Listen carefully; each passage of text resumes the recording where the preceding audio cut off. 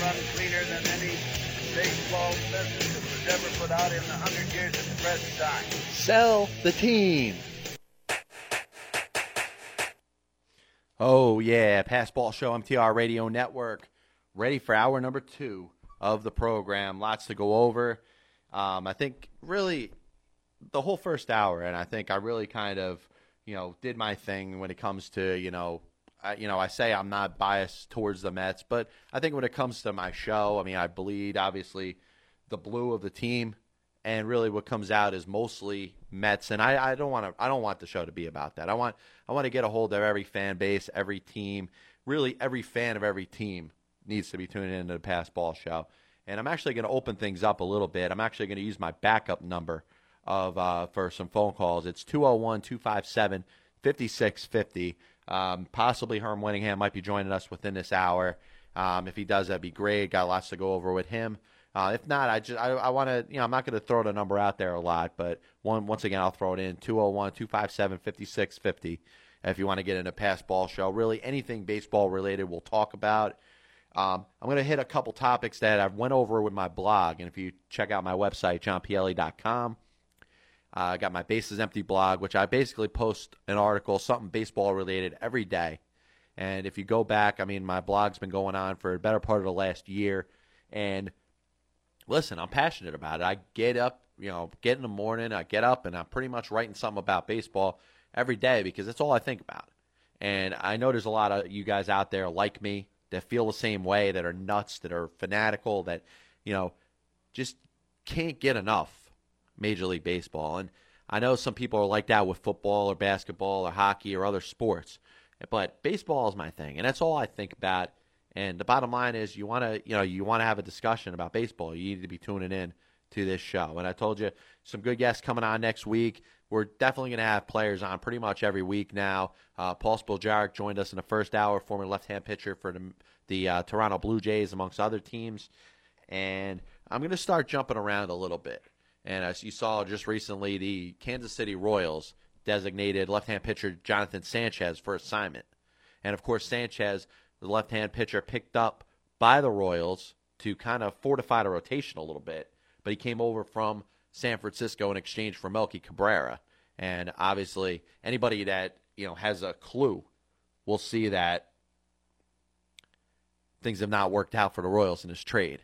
And, obviously, the Giants – not only are getting a player that's playing every day for them, but they got a guy who is duplicating his season from last year, has made the All-Star team, and won the All-Star Game MVP in exchange for a pitcher who may very well be on his way out in Kansas City. And I think, obviously he has to pass through waivers. I got a feeling that a team will pick him up on waivers. There's got to be a team with a 40-man roster spot open that'll take a flyer on Jonathan Sanchez. If not, maybe the Royals try to outright him down in the minors, but I don't think it's going to happen. But what I got about in my article was pretty much Jonathan Sanchez, a guy who was part of the World Series championship Giants, who won in 2010, threw a no-hitter that season, is turning into Oliver Perez. And he really has become Oliver Perez. And I'll tell you, the striking similarities between the two guys, I think, is unbelievable. You look at, Jonathan Sanchez right now is 29 years old. Oliver Perez right now is 31, but obviously started his downward spiral when he was in his late 20s, whether it was 27, 28, 29. And, of course, with Perez, it started when he signed that big contract with the Mets before the 2010 season. And his numbers prior to that were very good. 2007, after he was acquired from the Pirates in that deadline deal in exchange for Xavier Nady. Of course, Roberto Hernandez also came to the Mets in that same trade. He was kind of a throw-in because the Pirates had given up on him. But he did his job. Oliver Perez, for the 2007 season, won 15 games for the Mets. 3.56 ERA in 29 starts, 174 strikeouts in 177 innings. So he's pretty much a strikeout an inning. And then the numbers went down a little bit, but they didn't go down crazy. I think you overrate the 10-7 record in 2008 a little bit, and I do understand that. I do think it's a little bit misleading because it didn't speak to the volume of how well he pitched, because he did have a good season. with the 10-7 record, a 4.22 ERA. Yes, that was up from the 2007 season, but he made 34 starts. He went out there every day. He even pitched well in the last game of the season when the Mets blew that incredible lead that they had to not make the playoffs in 2007, which, that's a whole other subject. But, had 194 innings, 180 strikeouts, but did lead the league in walks with 105. And then, of course, he becomes a free agent after 2008, signs the 3-year contract in 2009, goes 3-4 with a 6.82 ERA and 14 starts. Of course, had a couple of disabled list problems, with the knee, I think it was. 62 strikeouts in 66 innings, so he was on pace strikeout-wise, but was pitching terribly. And it just never went up for him. And unfortunately, Jonathan Sanchez is in the same spot right now when it comes to, really where he's at in his career. I mean, is he going to be Oliver Perez? Is he ever going to be able to get above where he's gotten to right now? And you look at his 2010 season, and I'll tell you, I'll throw these numbers out, which I think are very interesting. 2010, Jonathan Sanchez, 13-9 in 33 starts with a 3.07 ERA, 193 innings, 205 strikeouts. So he's over a strikeout an inning, 96 walks, which led the league. And I do throw that in there because Oliver Perez also led the league in walks in 2008 with 105. So maybe that was the beginning sign of what was to come. But last year was a disappointment, but he was hurt. He did have some injuries. He was 4-7 in 19 games with a 4.26 ERA, 102 strikeouts, and 101 in the third innings pitched. So he's still on the strikeout and inning pace. And the Giants decide that they felt like they could make a move. Obviously, they needed offense. If you were talking about one thing that cost the San Francisco Giants the opportunity to make it back to the postseason last year, it was the lack of offense. They had probably a classic offense, which failed miserably, even with the acquisition of Carlos Beltran. Of course, the Buster Posey injury had something to do with it. Of course, some not-so-good seasons from guys like Aubrey Huff and Cody Ross and guys like that who carried the team the year before, particularly in September and October. But this was a colossal failure for the team offensively. A guy like Tim Lincecum goes 13-14 with a really low ERA, and there's no reason for him to have a record like that as well as he pitched last year. Now, Lincecum of 2012, that's a different story, and we could get into that later or another time. But the bottom line is the Giants failed last season because they didn't get the job done offensively. So they go out there and they make the trade with the Mets for Angel Pagan, which has turned out to be a very good trade for them. They gave up Andres Torres, a guy who had a good 2010 but kind of peaked at that time. And you could see, bits and pieces of him being an okay player, but he is not going to do what Angel Pagan has done with the Giants this year and what Angel Pagan did in the past with the Mets.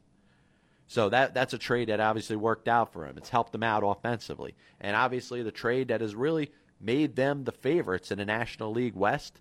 And I do think that they are the favorites now over the Dodgers, a team that I've been very high on all season. Even in the offseason, I thought the Dodgers had a very good chance of winning this division. And honestly, with the Major League predictions that I made this year, I've been wrong on just about all of them. The one that I'm kind of holding to, other than the Yankees, are the Dodgers in the National League West. And I do have the Dodgers and the Giants being kind of equal. But the Giants have done really a very good job upgrading their offense. And a guy like Melky Cabrera, who I hadn't really started to believe in until this year. When he duplicated what he did last season in the first half for the Giants, he kind of won me over as being a good player. Melky Cabrera, to me, was the prime example of players that were on the Yankees that succeeded because of the other players in the Yankee lineup. And I said that about other guys. I even said that about Bobby Abreu to a point when he was with the Yankees. You come up there with guys on base every game. You come up there with opportunities to drive in runs every game. You're going to put up some numbers. And I thought Melky Cabrera and his stats for the Yankees were kind of an indication of what happened with that. And the reason that teams end up having, the Yankees end up having success is because there's always guys on base. And, even a guy like Raul Ibanez, who deserves some credit for what he's done this year, And I do think Raul Ibanez has done a very good job. And I mean, I do think some of Ibanez's success has to do with the rest of that lineup. The Robinson Canoes, the Curtis Grandersons, the guys that are always producing, getting on base, even Teixeira and A-Rod, who have not had typical seasons, are setting the other guys up to succeed in back of them. And what really happened, going back to Melky Cabrera, is the thing has happened, or it's gone on to a point where the team succeeded, and because they were succeeding, everybody in the lineup has to contribute. And then he goes and he gets traded to the Atlanta Braves in a trade for Javier Vasquez, which obviously I don't think worked out for either team, to be honest with you. Vasquez struggled in his return to the Yankees before having a good year with the Marlins. And Melky Cabrera played himself off the team. The Braves, who thought they could use his bat in the lineup, similarly to the way the Giants did this year, thought they were getting somebody who could produce something. I don't know if they were expecting Melky Cabrera of 2012 or 2011, to be honest with you. I don't think they were expecting they were getting a guy who's going to get 200 hits, who's going to score 100 runs and get 40 doubles, which he did last season. So I don't think the Braves were expecting that. But the Braves were not expecting a guy who couldn't even be a fourth outfielder for them. And the bottom line is he could not have been a fourth outfielder for any team in 2010. And that was a joke. And I think a lot has to do with Melky Cabrera's, prep work and stuff like that, and the way he prepared himself and his work ethic and stuff. But, the last couple of years, listen, you definitely have to see that he has turned it around. And it's a shame for the Atlanta Braves, who thought they were getting a useful piece, and end up non-tendering him after the 2010 season. And, to be honest, if he was on any team coming off the season that he had, and really what he showed for the Atlanta Braves that season, I would have non-tendered him too. And the Braves obviously end up losing big time. Yes, Vasquez doesn't do a lot to help the Yankees, but really what happens is, Cabrera ends up going to Kansas City on a minor league deal, with a chance to just try to make himself a spot on the team when he knows his back's to the wall for the first time in his entire career. And he ended up shining. And he had a great season last year. Probably the most underrated season out of anybody that played in 2012 was Melky Cabrera's season. 200 hits, like I said, 40 doubles, drives in over 100 runs. I mean, this is a guy that, honestly, even in his peak with the Yankees, I don't think he could have put up those numbers when he was with the Yankees. And I think the question was, going back, and I'm going to get myself back into Jonathan Sanchez in 1 second. The thought of this trade that was made was that Melky Cabrera could not duplicate what he did last season. And he's proved me wrong. He's proven other people wrong. Honestly, he's a good major league player. And honestly, I don't think a year or two ago I would have said that. I thought this was a guy that benefited over being a New York Yankee. He benefited in being at the bottom of that lineup where there's always guys producing. And obviously at the time, A-Rod was doing better. A guy like Teixeira, Granderson, Cano, guys like that, they were doing better. And they were producing as a lineup even more than they're doing now, which I think is amazing to say. Because if you look at the 2009 New York Yankees, that offense was a juggernaut. And I understand that the 2012 version could be considered just as good. But 1 through 9, they were unstoppable then. And we're talking about guys like Teixeira and A-Rod who are producing more. You throw in Hideki Matsui, Johnny Damon, guys like that. And there was not an out in that lineup. And I know you could say that now, that there may not be an out in the lineup. But remember, Brett Gardner's not in there. And they're counting on guys like Andrew Jones and Raul Ibanez who have done well. They have a catcher in Russell Martin who hasn't done very much this year. But, and that's actually, I may segue into a little later with this. What offensive team was better? The 2012 version or 2009? I would have to probably say the 2009 was a little bit better. But the bottom line is the Yankees are running away with things. They are the best team in baseball right now. And I don't think, going back to Melky Cabrera, I just think that, the team right now doesn't have players like they had back then. But I'll conclude my point about Cabrera and Sanchez the way this trade was set up was, Melky Cabrera, who was not counted on to duplicate the stats that he kept with the Royals last season, and Jonathan Sanchez, yes, he was supposed to be a useful piece. Was he going to be an ace? Nah, I don't know. But the way he pitched in 2010, particularly in the postseason, he pitched a couple good games for them then too. That the Royals were thinking they were getting a starting pitcher for a guy who may have been traded for his ceiling. And obviously Cabrera has proven a lot of people wrong, and Jonathan Sanchez, I think, has proven some other people wrong. And my question is Jonathan Sanchez Oliver Perez? And the answer right now is yes. Is he going to get it back together? I don't know. Is he going to be back with the Royals? Probably not. I think some team's going to take a chance on him. He's not at a point where he's making the kind of money that Oliver Perez was making when Omar Minaya signed him to that ridiculous contract. So there's teams that are going to claim him on waivers. And I don't know who that team is. Honestly, it could be anybody. It could be anybody from the Houston Astros to the New York Yankees. But I think somebody will take a chance on him. And, the Royals may want to, think about maybe making a trade. I don't know. Do they make a trade within the 10 days of him being designated for assignment? It's possible. You get a waiver claim and you say, hey, listen, I don't want to let him go there. Maybe I'll offer a trade. Maybe that happens. I do think we'll see Jonathan Sanchez in the major leagues again this season. And to be honest, throwing my last point in the Oliver Perez discussion is Oliver Perez has made it back to the majors this year. He's pitched in 10 games for the Mariners. He was 0-2 with a 3.6 ERA. He's kind of getting that role as that lefty specialist, kind of segueing into what will probably be the second part of his career.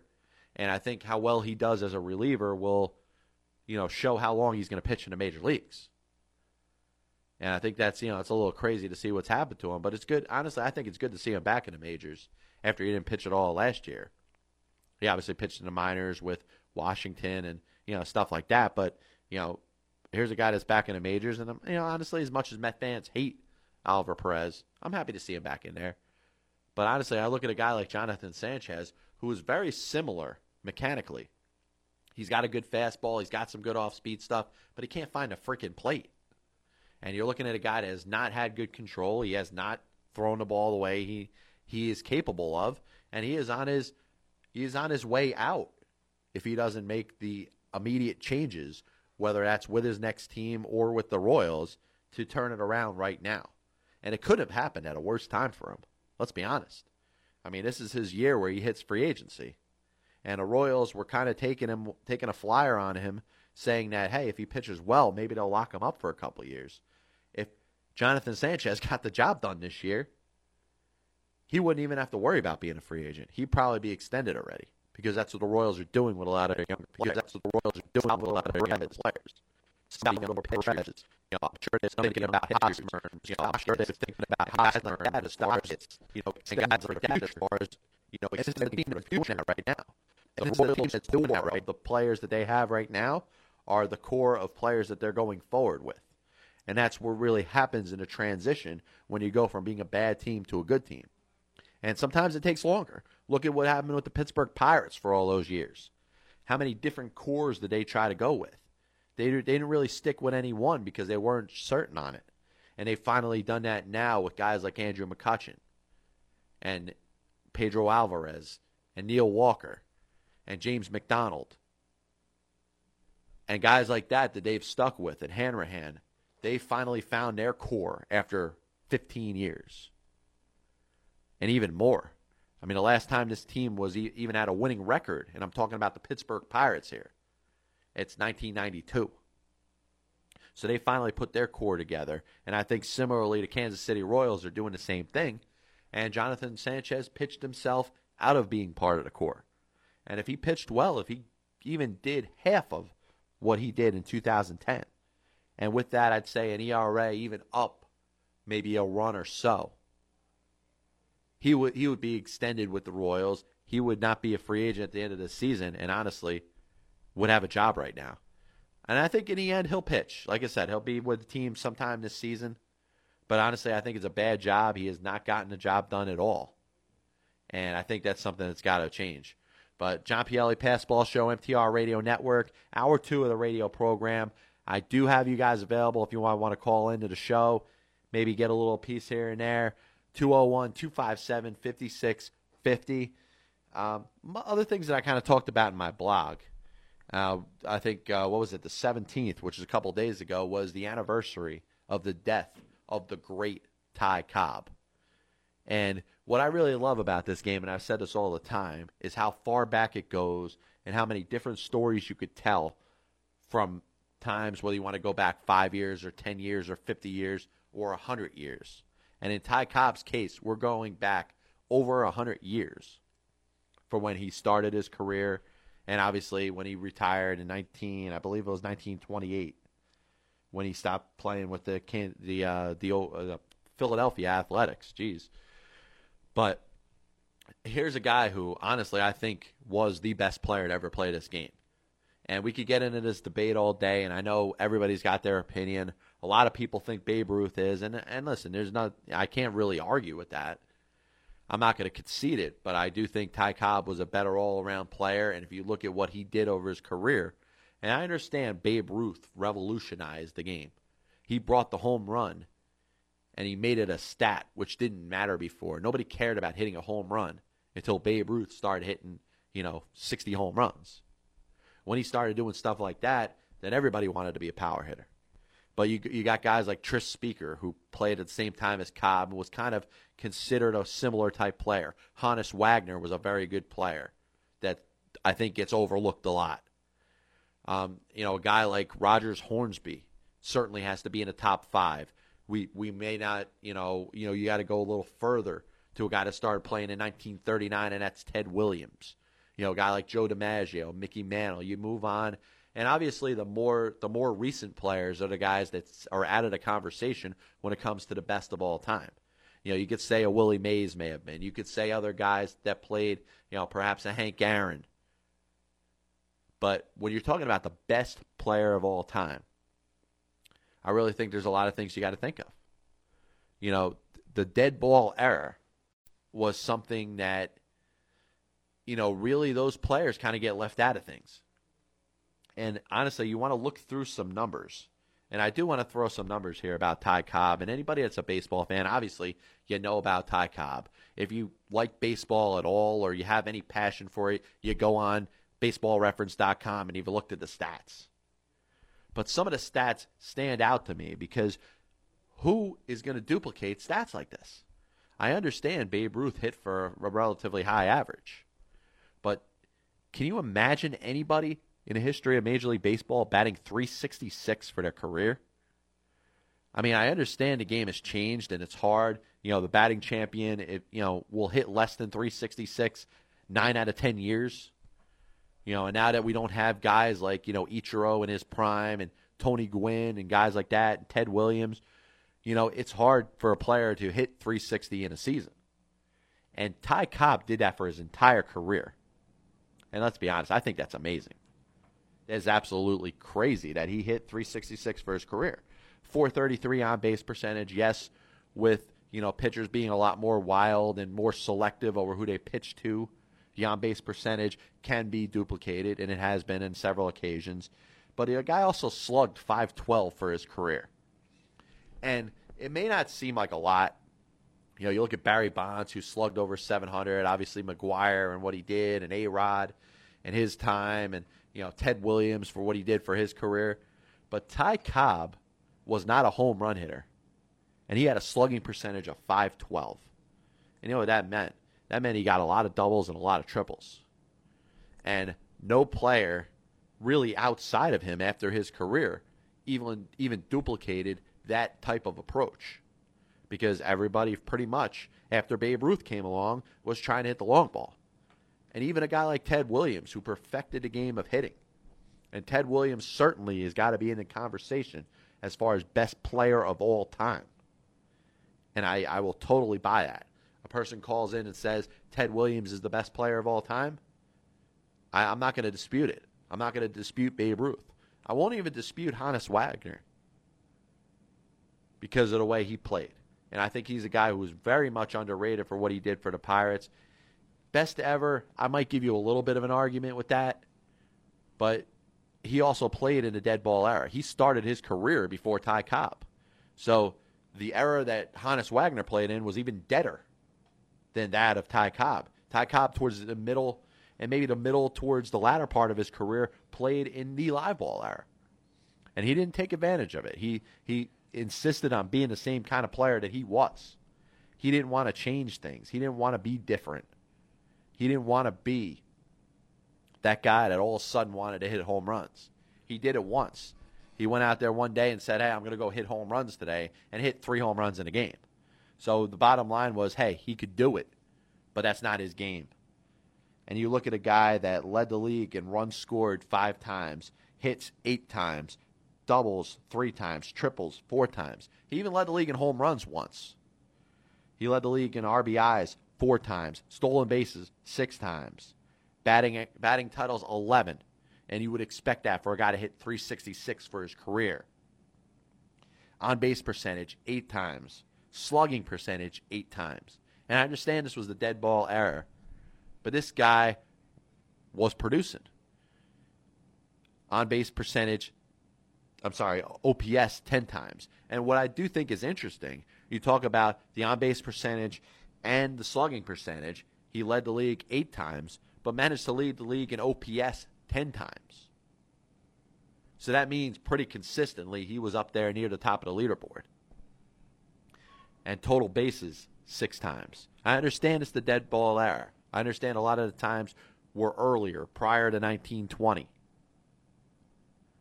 But I feel pretty strongly that Ty Cobb was the greatest player to ever play this game. And after his rookie season, which was a partial season, he didn't play the whole season. And a lot of times he was hazed. A lot of times he was beaten up by his teammates. And obviously, anybody that knows anything about Ty Cobb, anybody who has looked at his Wikipedia file, anybody that's looked at his Baseball Reference bullpen file, anybody who's watched the movie Cobb with Tommy Lee Jones in it, knows that Ty Cobb wasn't the nicest guy.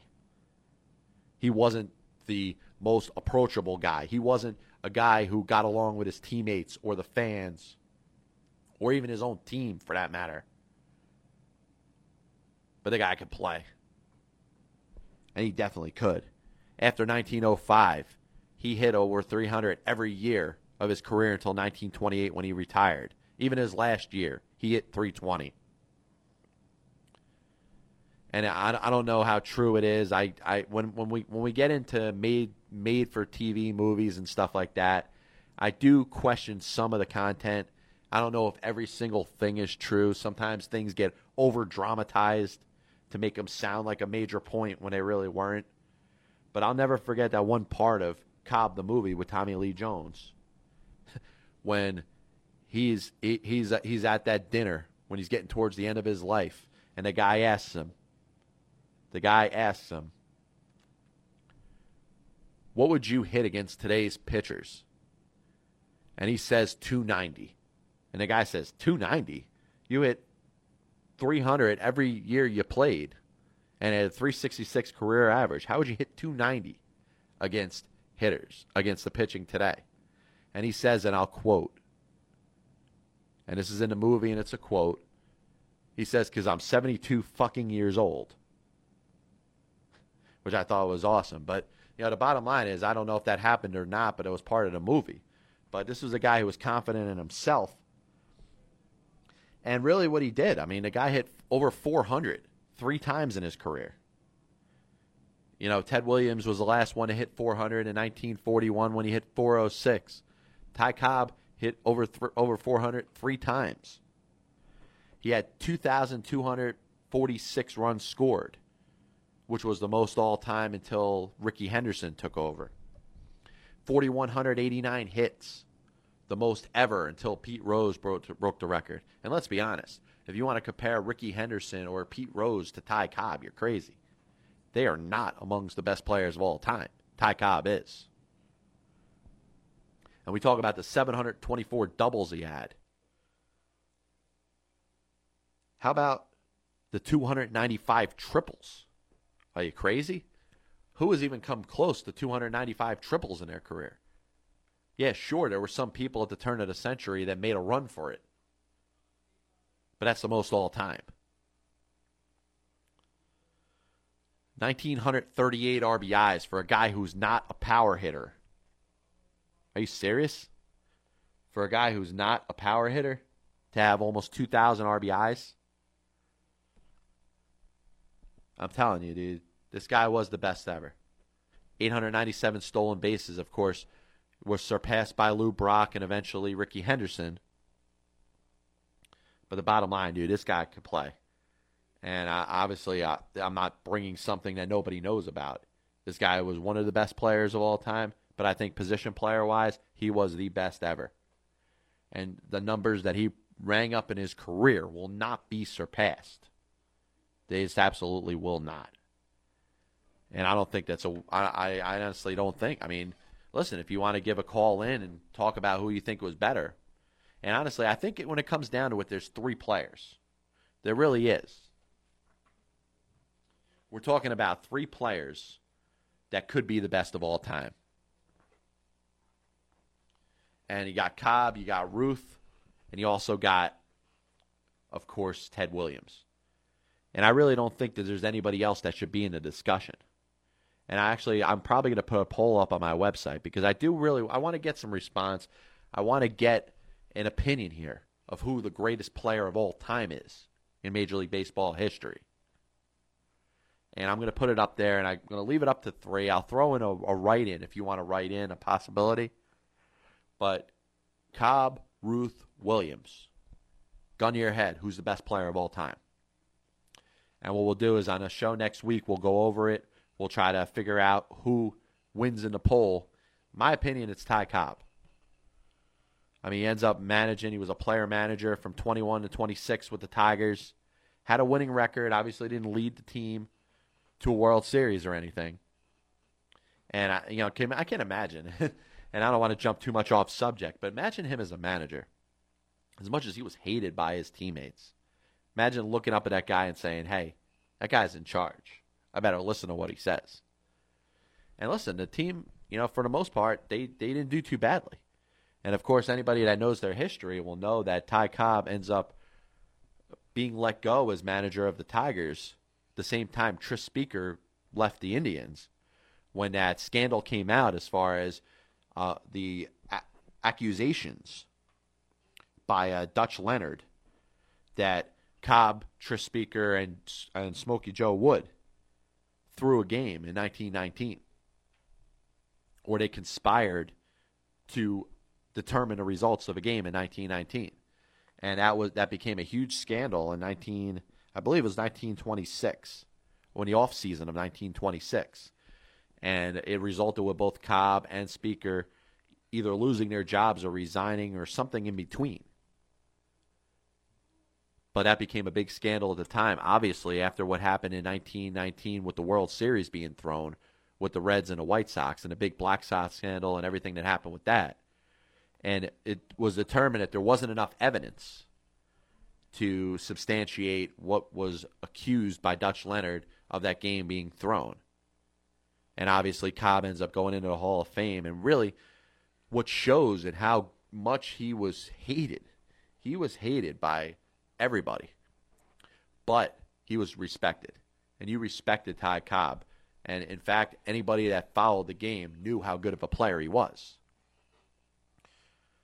Because in 1936, first year of the Hall of Fame, he got more votes than anybody. And we're talking about Babe Ruth, we're talking about Honus Wagner, we're talking about anybody that was not playing at that time that was eligible to be inducted in a Hall of Fame in 1936. And Ty Cobb, as hated as he was, got 98.2% of the votes. And obviously the couple people that didn't vote for him obviously just hated him that much. He was that good of a freaking player. And we'll go over it. I'm going to do a poll. We're going to try to figure out what you guys think, who the greatest player of all time was. I got a feeling I know where it's going to sway, but you got three choices. Babe Ruth, Ty Cobb, Ted Williams. Let's go. We're going to take a brief break, touch up on a couple more things going on in this game of baseball. Passball show. Empty blog. Go ahead, laugh all you want, but the fact of the matter is, this is the setting for the greatest story ever told. Okay? Bases empty blog. Bases empty blog. Bases empty blog. Bases empty blog. Bases empty blog. Passball Show, MTR Radio Network, wrapping up the last 20 minutes of our show today. Hold on one second. All right, we're back. Thanks for having a couple minutes. Thanks for being patient with me, to be honest with you. There's, some issues, some technical issues going on with the music and stuff like that. And I tell you, just running everything by myself is a little bit tough. And, I mean, maybe you wouldn't understand unless you were here because it's difficult. So I apologize for a couple times I've went to, kind of pause and, had music playing a little too much. And I honestly have no excuse for that. So terrible job by me. But bottom line is 20 minutes left in the show. We're going to knock things out. I will, throw out the phone lines one more time if anybody wants to call in.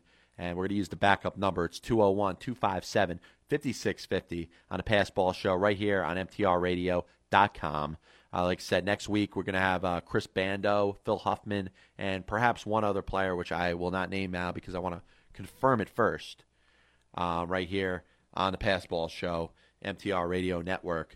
I do want to get in on that poll, though. I mean, I do think it's something that, I do want to get some baseball fans, and we're getting a little more, we're getting actually a lot more fruition, a lot more traction going into my website right now, which I'm very proud of.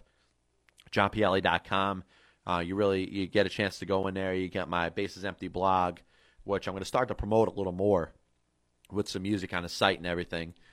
You got all the audios, obviously, this is show number 37 of the Passball Show.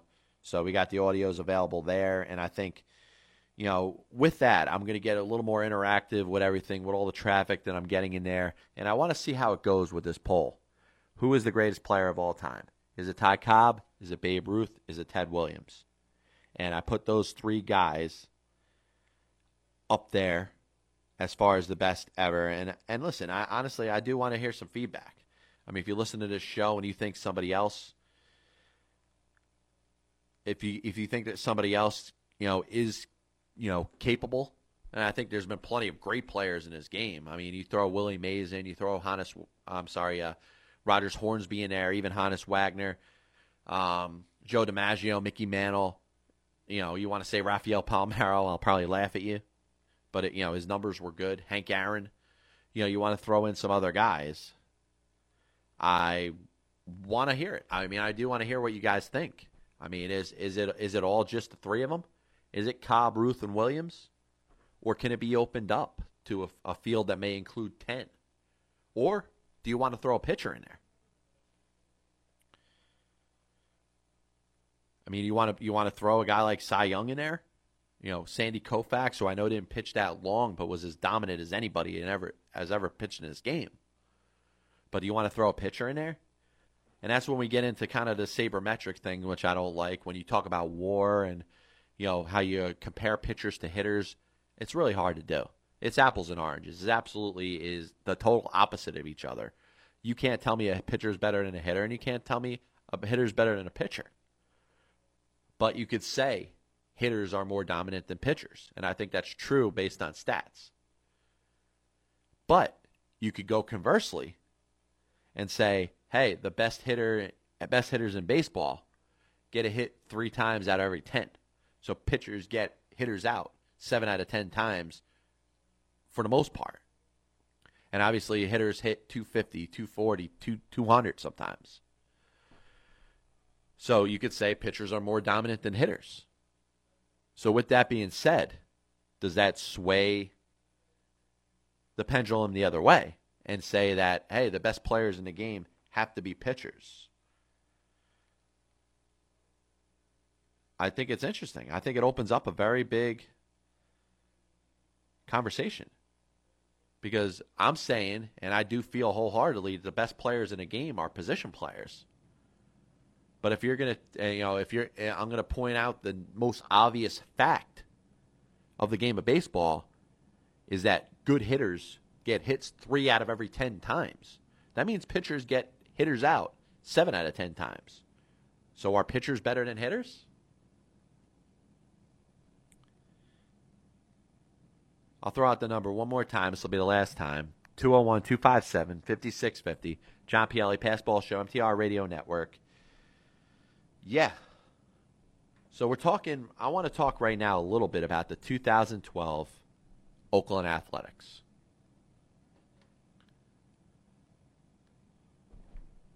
And I, for one, if you read my blog, was as down on them as I was on any other team, which included the Houston Astros. And this team is overachieved.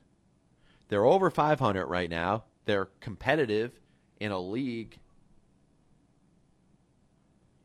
They're still competitive in a league that about 8 out of every 10 teams, and I'm only talking about maybe 3 or 4, maybe 5, don't have a chance to make the postseason right now. And I think that's kind of crazy. I think it's a little silly. But most teams still have a chance, and the Oakland Athletics have overperformed to a point that I'm amazed, because I had them being the worst team in baseball. And I started it out with the trade of Gio Gonzalez and Trevor Cahill and Andrew Bailey, and just the effort to kind of rebuild and start back and go back to nothing, which is obviously what they wanted to do. And that being said, this team has overperformed. And to be honest, they have done it with their pitching, because their offense really hasn't been that good. And you want to throw some numbers, and I'll throw some numbers at you over what they have done offensively. But you're talking about Coco Crisp, Jamal Weeks. I know Brandon Inge was a last-minute guy. They got him from the Tigers after they released him. And Cliff Pennington, the shortstop, have all done nothing. Yoenis Cespedes, who is going to be a very good player, is doing okay, but he's not tearing the cover off the ball. They don't have a first baseman. All they've really gotten, and in fact, Kirk Suzuki, the catcher, has been, hasn't hit at all. All they've gotten is a good year from Josh Reddick, who I think should have made the All-Star team. 269, 20 homers, 43 RBIs. He's been their best overall hitter. And Brandon Moss, who's got 11 home runs and 90 at-bats. And really, other than that, offensively, they haven't done much. But what's happened is they have built a good, young, as well as for now, pitching staff that starts with their starters. And, when you had Gio Gonzalez and Trevor Cahill anchoring your rotation, and then you give them up for prospects, they're happy with what they've gotten out of, obviously, Tommy Milone, obviously, Jared Parker, two guys that they got in the Gonzalez and Cahill trades, respectively. Malone, 9-6, 3.54 ERA. Parker, 5-4, 2.86 ERA. And the ageless Bartolo Colon, who is backing up his season he had with the Yankees last year with a 6-7, 3.80 ERA. And this is a team that doesn't score any runs. And I think their starters have done a great job. Obviously, a guy that I think gets no credit at all and really does need to be recognized as a very good pitcher, and that's Brandon McCarthy, who was a prospect with the White Sox organization, and this year is 6-3 with a 2.54 ERA. And I'll throw one more guy in there because I think it's an ironic story. Travis Blackley is a left-hand pitcher who a couple of years ago was in spring Mets as a reliever. He didn't make the team. He played a little bit in the minors. He has resurged. He has moved himself back as a major leaguer and has actually been their fifth starter this year.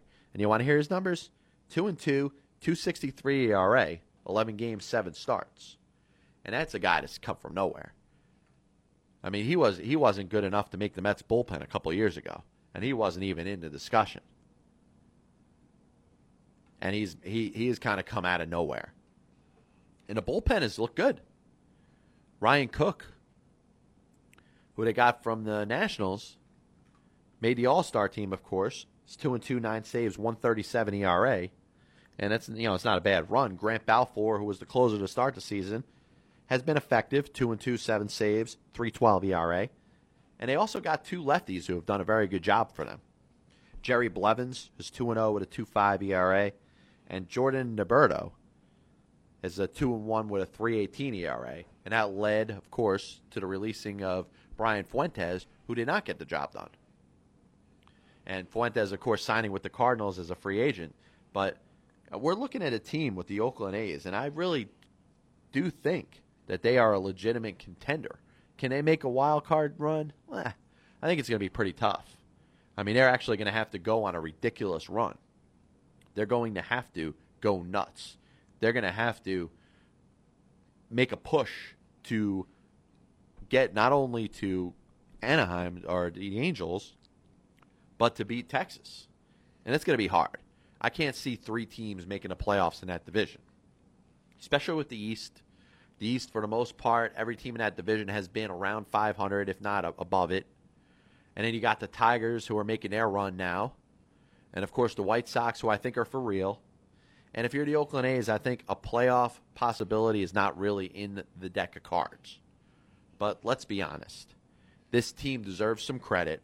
I was as down on this team as I was on any other Major League Baseball team. And I still don't think they're as good as advertised, but they've proven me wrong. They have proven me wrong. Even though I can't see this team making the playoffs, their manager, Bob Melvin, deserves credit. Here's a guy who went to Seattle, and I know the sustained success was not very long with the Mariners. He turned them around. Prior to that, of course, was with Arizona and got them to the playoffs. And that all being said, what he has done with Oakland has officially put him up there amongst the better managers in the game. Is he the best? No. I mean, guys like Joe Madden, and I think Charlie Manuel's still up there. Ron Gardenhire, despite his team struggling, is a good manager. Mike Scioscia, Ron Washington. Those are the better managers in the game. I think you got to throw Bob Melvin in there because of what he's done now with his 3rd different team. To me, he was a journeyman guy. He was up for the Mets managerial job when they had the vacancy after Jerry Manuel was fired. And honestly, I didn't think too crazy of him. I didn't think too crazy of Terry Collins either. But both have actually done a very good job with their respective teams. And to be honest, my respect for Bob Melvin has gone up a lot higher than it was before this season because he has done something with nothing. At least the Mets have a couple stars. The Mets have David Wright. The Mets have Johan Santana. The Mets have gotten a ton out of R.A. Dickey this year. Who do the A's have? Who's the A's premier player? It's not Yoenis Cespedes. He's got 12 home runs. He's hitting about 230. Josh Reddick? Do half of the casual baseball fans know who Josh Reddick is? Probably not. And honestly, he has not been that dominant of a player. You're looking at a team that is not going is not going the way that it needs to go. I mean, they don't have a star. Their pitching has gotten them to where they need to go, and I do think they deserve credit. But all of this is pinned on the manager. And you want to criticize managers for not getting the job done? Bob Melvin is a good Major League manager, and he's proven it this year. And you may not agree, but he deserves credit for what he's done this year. And if you want to talk about Robin Ventura being manager of the year for what he's done to a White Sox team that was bad last year. You want to talk about Buck Showalter for what he's done with the Baltimore Orioles, making them competitive when they were expected to be amongst the worst teams in the league. And I do think there's a little parallel with what's gone on with the Orioles and what's gone on with the A's. But I will say this. The Orioles have more of a talented team. They have very good players. I can't name too many players that would even be up there with some of the best players in the game. And when Ryan Cook a guy who has 9 saves, and yes, he has a 1-something ERA, makes the All-Star team as your representative, that means you're not thought of too highly. And I understand the Astros had Jose Altuve. But the Astros, in my opinion, were in the same category as the Athletics. And I made probably a stupid assumption, and I jump around a little bit because I don't go with baseball perspectives. I don't say, hey, the teams in chronological order of appearance and record should be, recognized the same way the following season. And I make assumptions that are a little bit wrong, sometimes silly. And I predicted that the Oakland Athletics would have the worst record in Major League Baseball this year, even worse than the Astros. And you know what? If you said the Astros were going to have the worst record in baseball, you were wrong too. We were both wrong. Who would have thought the Twins would be this bad with Mauer and Morneau healthy? Who would have thought the Cubs would be this bad? Those are the 2 worst teams in baseball. The Padres, I don't think anybody was going to give them a chance to win the division, but they've been worse than people have expected. And if I was going to pick the worst team in baseball, it would be one of those 3 teams, either the Padres, the Twins, or the Cubs. And I would leave the Astros out of it. And that's amazing because when we talk about pure talent, the Houston Astros probably have the least amount of pure talent out of any team in baseball. And they pretty much finished it up. They pretty much wrapped it up when they made those last couple moves last year, trading Hunter Pence and Michael Bourne. But the Oakland Athletics, with as little talent as they have, are really the Cinderella team. And that's more than the Mets. That's more than the Orioles. If you're going to be objective and give a team credit that has come out of nowhere to have as much success as they've had, the most improved team and a team that's come out of nowhere is the Oakland Athletics. Once again, it's John Pielli, Pass Ball Show, MTR Radio Network. Before I end up leaving, I do want to thank Paul Spoljarek for joining the program today. Next week, I got Chris Bando. I'll have Phil Huffman, amongst other guests, to join the show. Nico Riesgo, who was a former player briefly with the Montreal Expos in 1990, looks like he might be able to join the show next week. And we'll definitely check in. Eventually, we'll have Herm Winningham on the program. But we're going to wrap things up. I made a good comparison in my blog when it comes to the San Diego Padres of 2010 and the New York Mets of 2012. And obviously, there was one glaring difference. One reason the San Diego Padres won 90 games that year.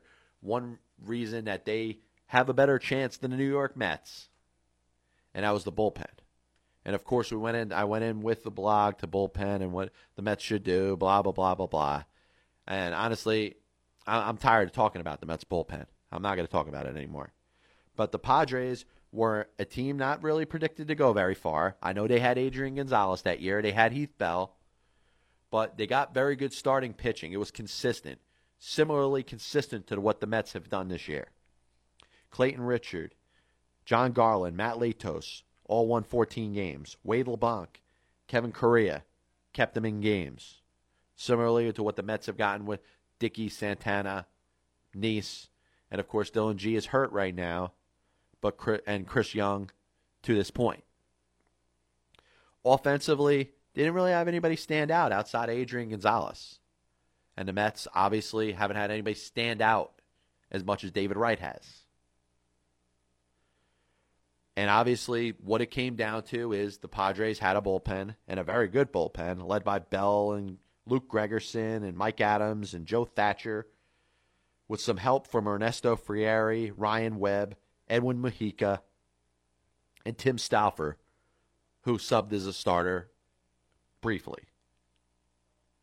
If the Mets, and I'll leave you with this question, if the Mets make 2 additions to their bullpen and get it to a point where it's decent, can the 2012 Mets be the 2010 San Diego Padres? And remember, the Padres missed out on the playoffs to the San Francisco Giants, but would have been in the playoffs if there was a second wild card.